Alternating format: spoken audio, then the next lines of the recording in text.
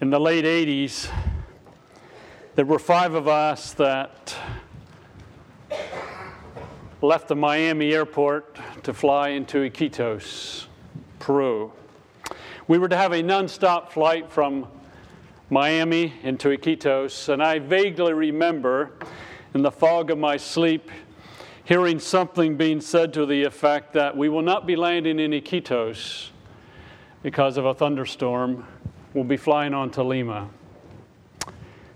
We landed in Lima probably about 3 a.m. in the morning.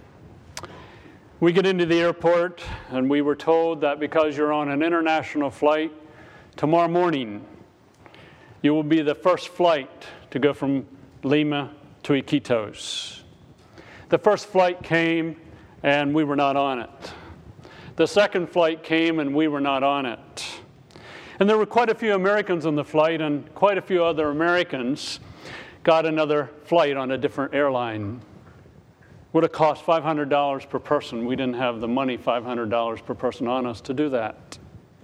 The third flight came and went without us. I kept going to the counter and saying to them at the counter, look, we were promised, we were told we're on an international flight, we're to get the first flight out. The next one came and went without us. About 4 or 5 o'clock that afternoon, this is after being in the airport, 14, 15 hours, they said, we'll put you up for the night. We'll send you to a hotel. And we had acquired 2 or 3 other Americans also that were going to Iquitos to visit the same missionaries. And I said, I'm not leaving the airport because we'll never get out of here. So the rest of them went to the hotel. A fellow in the other group and I stayed and slept. While one of us guarded our goods, the other one slept, and then we would alternate back and forth. So the next morning rolled around, and I again went to the counter, and I said, we're due to be out of here. We're supposed to fly, international flight. First flight we were supposed to be on, but we weren't. We are still here. Next flight. So lo and behold, we're supposed to get on the next flight. We went out, and they pulled the airplane out of the hangar. And after a while, they said, we're not going to be boarding because there's a problem with that airplane. So I was back in and wait some more.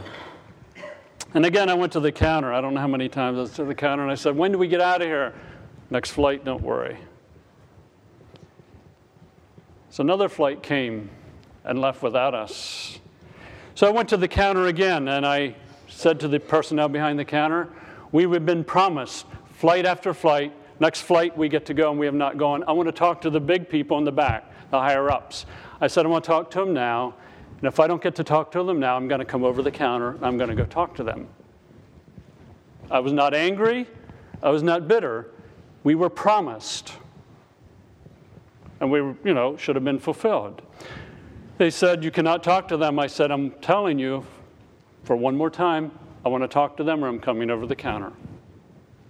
They said, you cannot talk to them. I crawled over the counter. I went into the back room and I said, we've been here for about 30 hours now. Flight after flight is going to Iquitos and we have not been on it. We've been promised. I would like some action. Next flight. I came out, and I can't remember if it was the next flight or the flight after that, but we spent about 36 hours waiting to get out of the airport.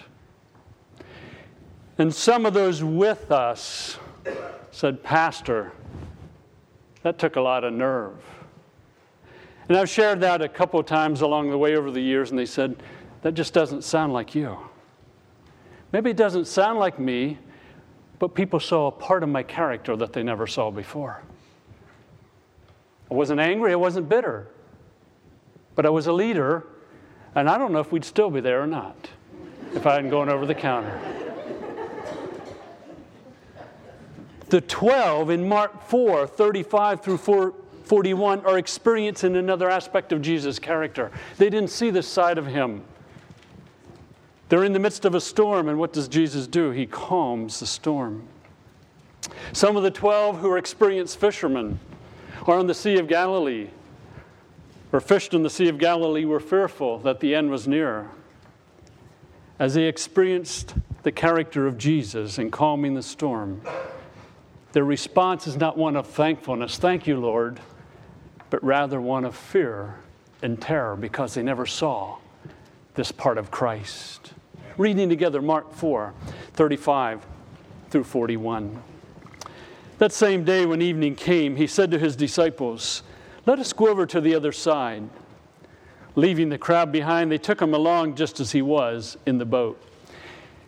There were also other boats with him. A furious squall came up and the waves broke over the boat so that it was nearly swamped. Jesus was in the stern, sleeping on a cushion. The disciples woke him and said to him, "Teacher, don't you care if we drown?" He got up, rebuked the wind, and said to the waves, "Quiet, be still." Then the wind died down, and it was completely calm. He said to his disciples, "Why are you so afraid?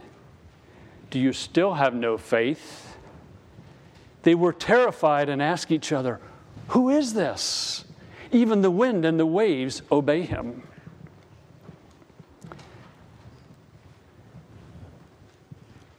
Last week we looked at this passage. We have looked at other passages to this point in the Gospel of Mark. And we have found that Christ is unique. He's the Son of God. He will baptize with the Holy Spirit, which has already taken place from our time or point of view. He is sensitive to the Spirit of God. He is able to resist Satan. This being, this character, this identity of Jesus is expressed in his words and actions throughout the Gospel of Mark. He proclaimed the good news of God. He taught with authority. He cast out an evil spirit, quieted and cast out an evil spirit. He healed Peter's mother-in-law. He prayed. He talked to his Father. He preached in the synagogue and drove out demons. He healed a man with leprosy. He healed a paralytic. He called Levi, a tax collector, to follow him. Tax collectors were not valued at all. He ate with tax collectors and sinners. He taught concerning fasting. He taught concerning the Sabbath, saying he was Lord of the Sabbath. He called 12 men to follow him, to be with him, so that they could preach and drive out demons. He taught concerning blasphemy against the Holy Spirit. He redefined family in the sense that, over who does my will is my brother, my sister, my mother. He taught his disciples concerning the kingdom of God. And in the portion of Scripture that we read a few moments ago, he was God, or powerful over nature. Quiet, be still. And the 12 men that are with him are terrified. Who is this? Even the wind and the waves obey him. They're seeing an aspect of Jesus that they had not seen before. They saw him cast out demons. They saw him heal leper. They saw him heal others. They saw him teach with authority, but they did not see this display of power over nature. It's just like me going over to the counter. People never saw that side of me before. That there's a stick-to-itiveness. There's an expectation that when a promise is made, it is going to be fulfilled. They didn't see Jesus in this way. As you read through the Gospels, you read through particularly the Gospel of Mark, since that's what we're discussing, we find that the identity the character, the being of Jesus Christ is so critical.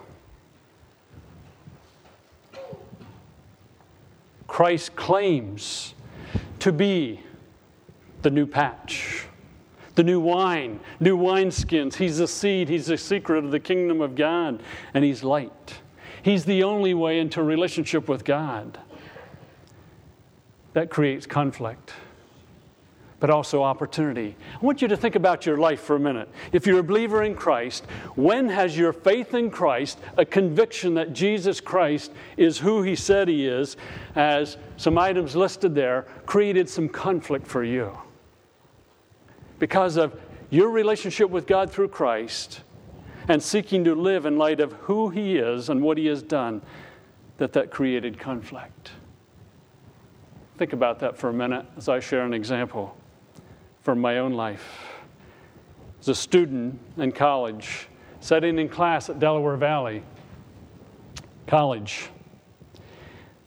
And in biology class, we had 3 profs, depend on the area of biology as to which one taught. And I remember very distinctly the prof standing up one day, and he went on to great lengths to explain that there was this gap in the process of evolution. And I thought, maybe I ought to tell him about the gap. And it's about Jesus. He's creator. You know, He didn't start the process. He did it. Hebrews 1, John 1.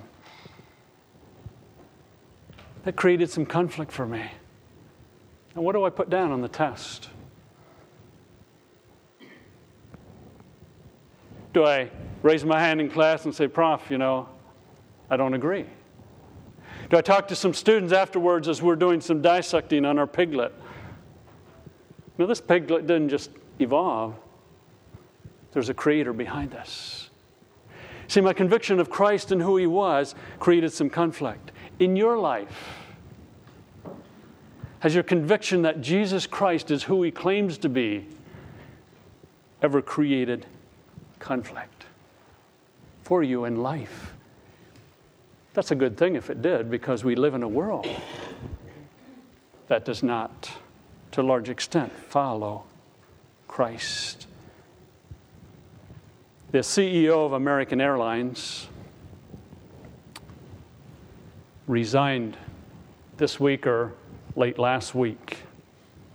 And from what I understand, and I don't know where he is spiritually, the reason he resigned as CEO of American Airlines is because American Airlines is going to file for Chapter 11. Filing for Chapter 11 means that American Airlines is no longer responsible for some of their debts, people that they owe money to. And he concluded that he could not lead American Airlines to withdraw from being responsible and paying money that they're responsible to pay. Rather than getting out of paying money, I will step out of being CEO. I don't know where he is spiritually, but that's what Christ may cost us sometimes. Because we're convinced of who He is, what He has done, and we live accordingly. I'm of the conviction that unless we are convinced of the identity, the being, the character of Jesus Christ and who He is, and live in light of that, our daily lives don't reflect Christ. Is one of the reasons teenagers, as they move into their young adult years, who are raised in the church, who are raised in professing Christian homes, fall by the wayside, is that they're never convinced of the majestic character, identity, and being of Jesus Christ, along with the work that He did on the cross.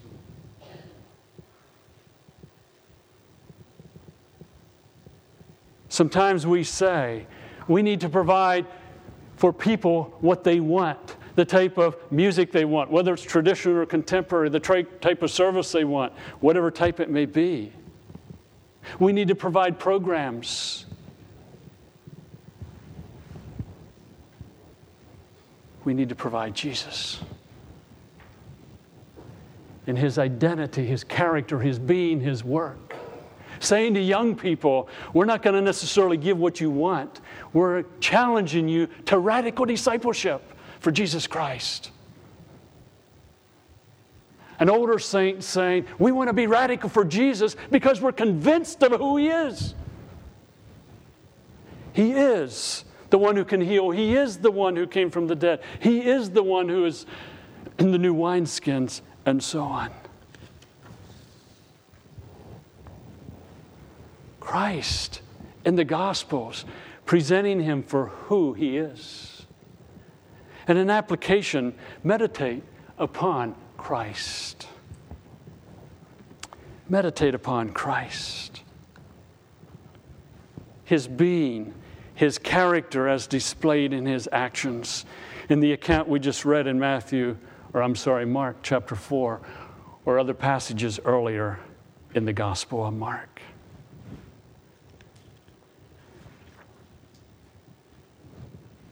The challenge to unbelievers is Christ.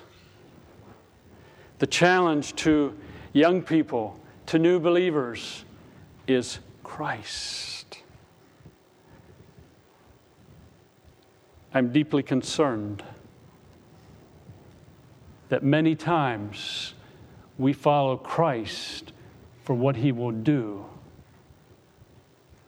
only, rather than for who He is, in His character, in His identity, in His being, in His work on the cross. A marked difference between following Him for what He will do versus for who He is. We can teach Mark chapter 4, 35 through 41. And as we teach that, we may see a story about Jesus. When was the last time it was taught to adults or teenagers children, they got to the end of the story and then they go, wow, I'm scared. I never saw such power like that.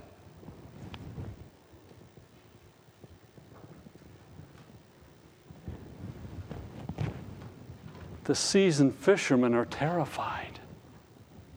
Because here's one who is the Son of God, who had power over nature. Meditate upon that. Think about Christ. It makes a big difference in how we live and how we respond. Parents, grandparents, older believers, please understand that there's a direct parallel between genuine discipleship and the identity, the character, the being, the cross, the resurrection of Christ, and the glory of Christ in the future. It's like a set of tracks. You can't have one without the other.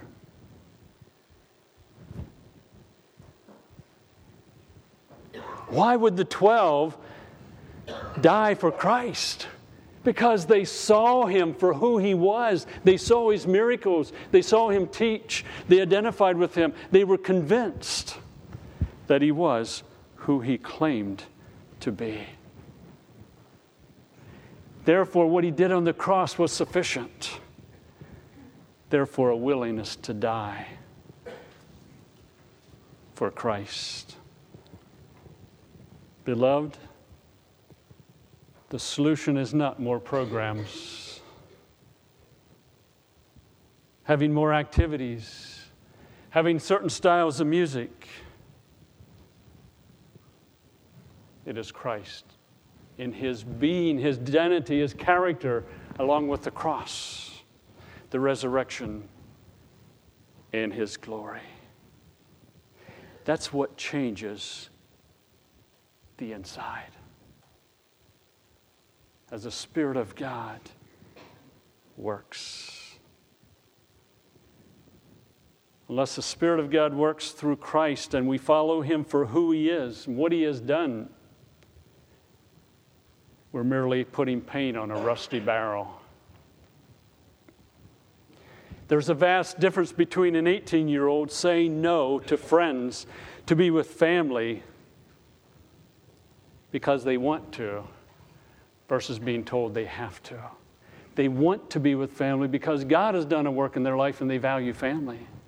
There's a big difference between a 16-year-old being told you cannot watch that TV program because it has some immorality versus that 16-year-old sitting down and saying, I see what direction this program's going. I'm going to turn it off because Jesus is Lord of my life and He's at work in my life.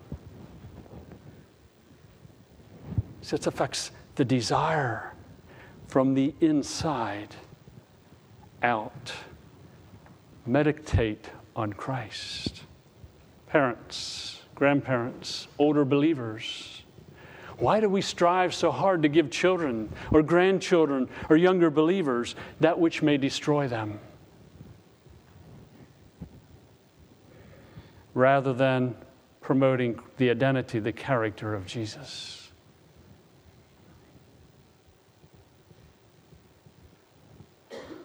How many of us have spent time explaining to someone else, our children, our grandchildren, a new believer, a younger believer, concerning the identity, the character, the being of Jesus Christ?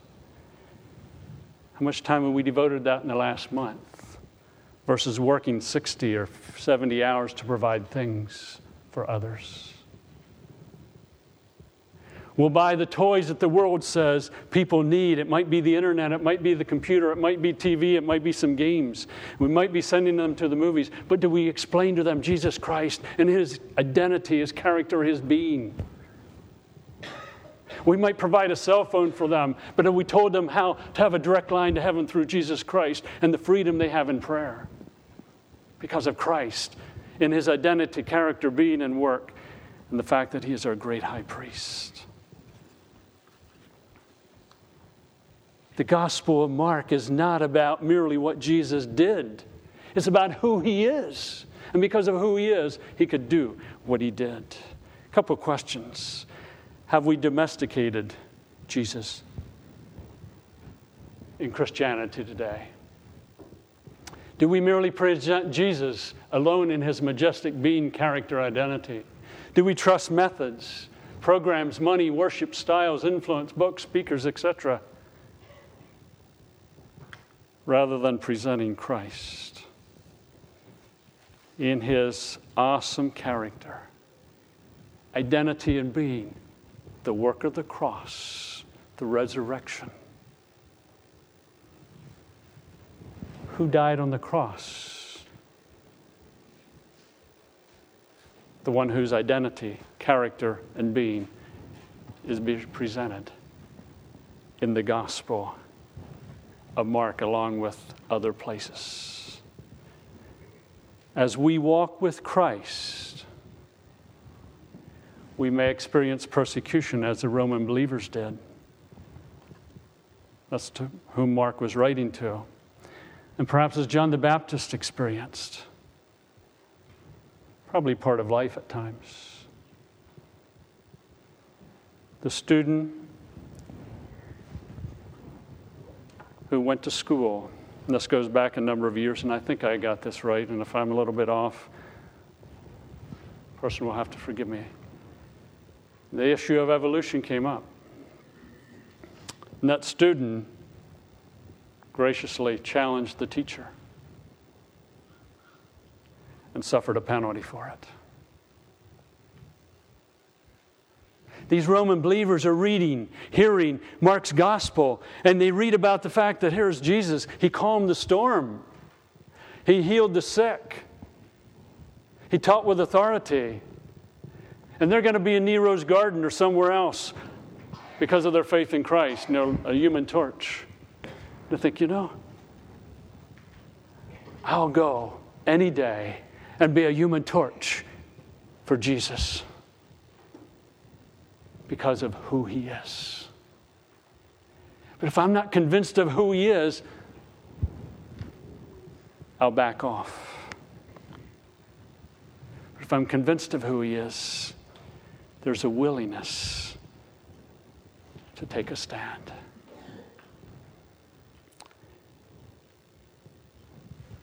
To use this account, the claim that Jesus will calm the storms in your life, I think it's contrary to what Jesus taught. Sometimes Mark chapter 4, 35 through 41 is used. He calmed the storm for the disciples, and he'll calm all the storms in your life. But that's contrary to what is written in the epistles, what is communicated in the revelation of Jesus Christ in the book of Revelation, and also what Jesus taught. Now remember, life is full of trouble. The gospel brings family struggles. Someone in the family comes to faith in Jesus Christ. And that creates a family struggle.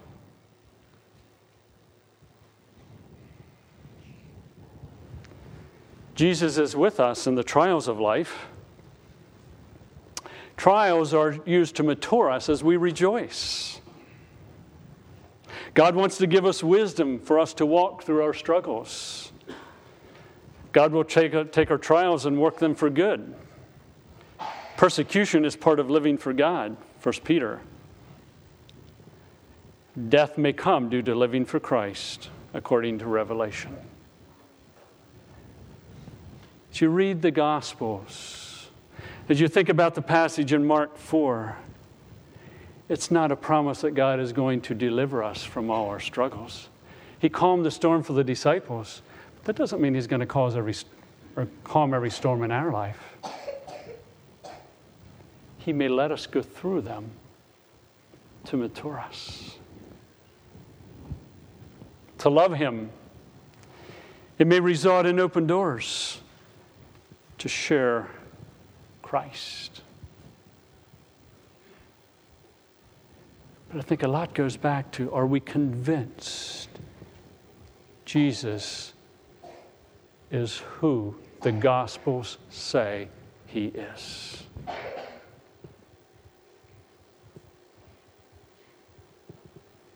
Are we convinced of that? And in light of who He is, He died on the cross, He arose from the dead, and He's in glory, and there's future glory coming. But that's hinged upon who He is. You can't separate the two. This is hard for us to imagine.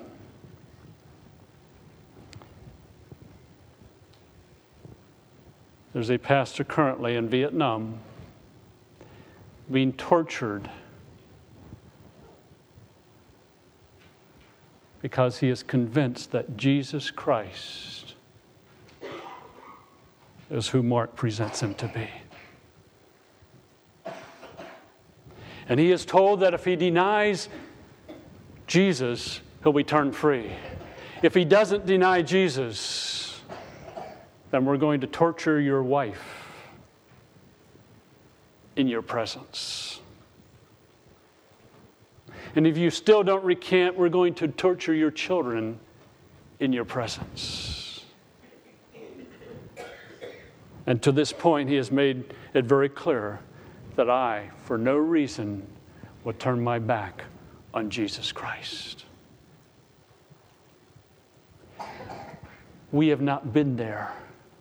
But do we stand tall in our day-by-day living, in living out our faith, because we're convinced of who Jesus Christ is, whatever the price may be? But again, it goes back to Christ. Loving Him, being yielded to Him. Two questions. Have you come into a relationship with God through Christ? Is He your Savior? Can you say, God is my Father? If you have not, why not trust Him today? If you have trusted in Christ, are you in love with Jesus? Who He is? Not merely what He will do.